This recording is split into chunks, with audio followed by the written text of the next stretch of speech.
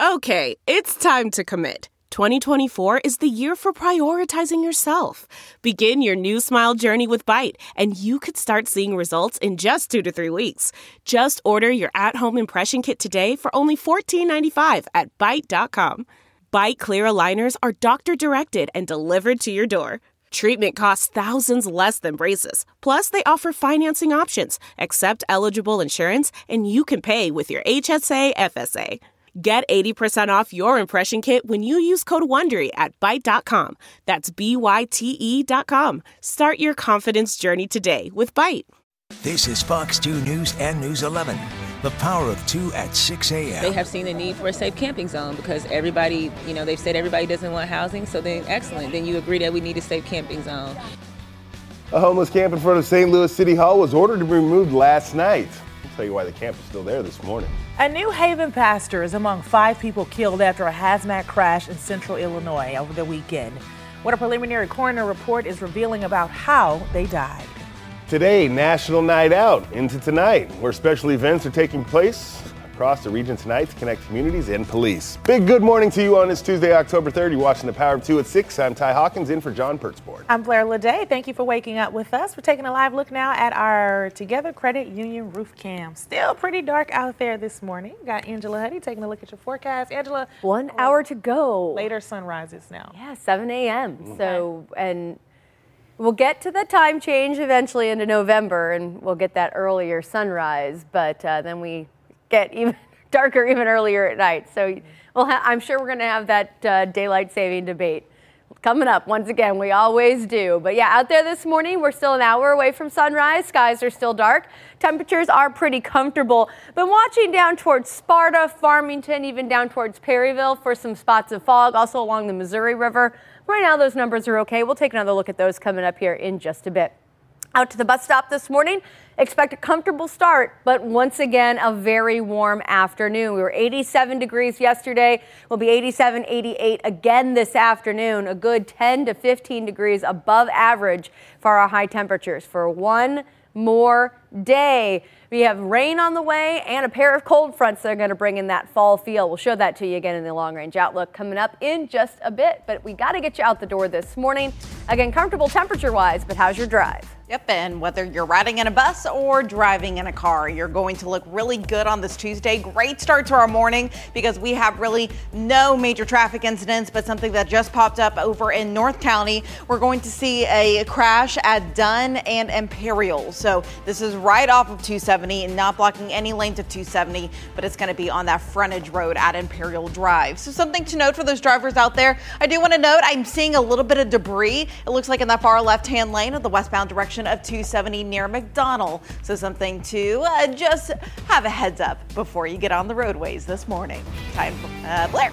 Thank you, Amelia. St. Louis Mayor Tashara Jones announced plans to shut down the large homeless encampment outside of City Hall, but that didn't happen. Yeah, dozens of tents still out there. The Power of Two's Chris Fournier is live near downtown to explain. Chris?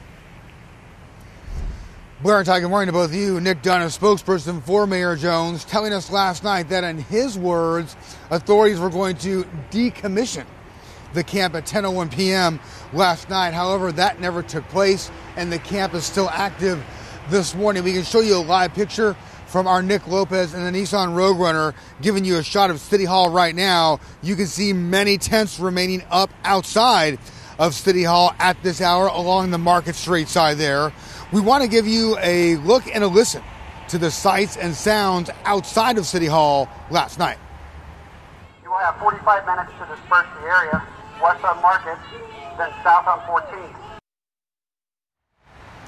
Those were the words to the campers from a St. Louis City police officer late last night. Authorities were outside of City Hall in what looked like preparations to dismantle the camp. But then as time passed and some heated words were exchanged between the various parties involved, police left the area and no action was taken. Dunn tells us authorities were shutting down the camp by enforcing the park curfew since City Hall is on park land. Dunn says the decision was made after numerous police and EMS calls to the camp for issues including overdoses, seizures, and other medical emergencies. There was also fighting at the site, and Nick says some city workers reported being accosted Dunn also telling us drug paraphernalia was also found at the camp. We spoke with a homeless person as well as a Board of Aldermen member who has been working to help deal with the homeless situation. Maybe they ought to funnel a little bit of that money back over here, because I think these people really need some help. And it's not just old, young, it's people from all walks of life. You know, this is getting ridiculous. We're one of the richest countries in the world, and you have homeless people? Come on. What I hope we will see from the mayor's office who's making this call is that they will use this as a tool to guide us into the things that we do need so that we don't end up in this situation. Alderwoman Sonia, who you just heard from there, is among those pushing for an unhoused Bill of Rights to help provide assistance and services for the homeless population. Dunn saying that the City Department of Human Services has reached out to the campers there at the encampment some 35 times over the past couple of months to try and connect them with services, including permanent housing. We will see where this all goes from here. I have reached out to Nick Dunn this morning to get the latest update on what the next move will be. At this point, still waiting to hear back. For now, live near downtown, I'm Chris Fernier. Thank you, Chris. Well, happening tonight, the annual community building effort to promote partnerships between police and communities. The Power of Two's Laura Simon is live in Grand Center with more about the National Night Out events happening across the area. Good morning to you, Laura. Good morning to you, Blair. These are ways for families to come out and meet with the people who serve and protect their communities. And this is the 40th year. This has been a nationwide initiative, and we wanted to highlight a few of the National Night Out events going on across the bi-state. So we are here at Grandel Square between Grand Boulevard and Spring Avenue near the Fox Theater, where Northside Night Out is happening. Various groups like the Great Rivers Greenway, North Newstead Association, the O'Fallon Neighborhood Association, Herbert Hoover Boys and Girls Club, the Urban League of St. Louis Save Our Sons, and others will be out here. There will be performances and college prep student business owners as well. Community leaders want to share details too and get feedback on the future of the Brickline Greenway along North Grand. This event is happening from 4 to 7 p.m. In Florissant, people can celebrate National Night Out as well. People who live in the city are invited to turn on their porch lights, go outside, and join their neighborhoods for various block parties already scheduled. There were cookouts going on, even flashlight walks and other activities to send the message to criminals that residents are organized and fighting back against crime. You do need to contact the mayor's office if you don't already have a block party approved and are wanting to have one. This is all being celebrated from 6 to 8 p.m. City officials, along with representatives from police and fire departments, are going to be going around the city to meeting with people who live in the community. The Lake St. Louis Police Department's also celebrating National Night Out today. Lake St. Louis's event is meant to generate support for anti-crime programs in the area, and that event's going on from 6 to 8 this evening. On the other side of the river in Illinois, Edwardsville police and fire departments are encouraging people to come meet them tonight. There's going to be food, bounce houses, face painting, giveaways, and live music. This is all happening at Edwardsville City Park from 5:30 to 8 tonight. And if you want to see if your community, if your city, if your municipality has a National Night event going on, all you got to do is check out their police department or fire department's Facebook page. Usually you can find where and when all these National Night Out events are happening. Reporting live here in Grand Center in St. Louis, Laura Simon, Fox 2 News. Ameren, Illinois, and Spectrum utility workers restored power and internet to homes in DuPont last night after flames spread from a garage fire to a power pole. Bommarito Automotive Group Skyfox video shows the damage to the garage, the fence line, and the neighbor's garage. Lieutenant Jeremy Simmons says firefighters quickly got the fire out before it spread to the homes. No injuries were reported. Firefighters are investigating the cause. Well, we were learning new details about a St. Louis City inmate death. It happened a few months ago, just days after another inmate died inside of the facility over the weekend. An autopsy report on the inmate who died a few months ago shows he died from dehydration and a lack of insulin.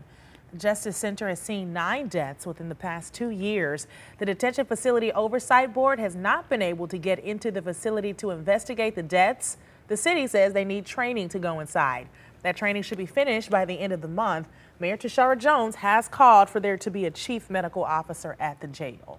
I have a Power of Two follow-up for you this morning to a deadly hazmat crash in central Illinois over the weekend. A federal transportation official says the crash that killed 5 people, including 2 children and a pastor from New Haven, may have started when another car tried to pass an ammonia-filled tanker. Preliminary coroner findings report exposure to the chemical as the likely cause of deaths when the victims drove by the crash. U.S. Route 40 was shut down for more than 24 hours while hazmat crews removed the ammonia from the site. The tanker flipped and spilled an estimated 4,000 gallons of the toxic chemical Friday night. The crash forced the evacuation of more than 500 people who lived within a mile of the scene. Well, the man accused of killing a Herman police officer back in March has another court date set for today. 35-year-old Kenneth Simpson, is accused of shooting officers Mason Griffith and Adam Suellentrump as they tried to arrest him on outstanding warrants. Griffith died and Suellentrump is still recovering. Simpson wants the trial moved out of Herman. His lawyers drafted a request for a new judge in the case. Simpson faces the death penalty if convicted. Meanwhile, more charges are filed against an inmate who escaped police custody. 45-year-old Tommy Boyd, now charged for his escape from the Department of Corrections, unlawful possession of a firearm, and 2 counts of stealing. Boyd was taken to Mercy South Hospital last month, where he stole a set of restraint keys and freed himself and escaped from the hospital. He was recaptured 16 hours later at a Deerbergs in Shrewsbury. St. Louis aldermen plan to tackle the issue of short-term rentals today. The Transportation and Commerce Committee meets at 9 this morning.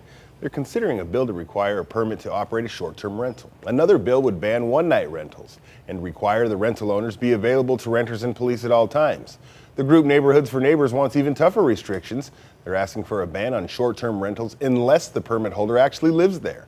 They also want a 10 p.m. curfew for gatherings and penalties in case things get out of hand. There are currently more than 4,000 short-term rentals in the city of St. Louis, all of them unregulated. Another aldermanic committee considers new rules for large vacant buildings, such as the Railway Exchange building downtown, former Famous Bar store. As we showed you last month, looters and squatters, they're back. The building's owners in Florida stopped paying for on-site security. The new rules being considered today would authorize the building commissioner to use steel barriers to prevent entry. It would also allow the city to hire security services and charge the building owner for the costs.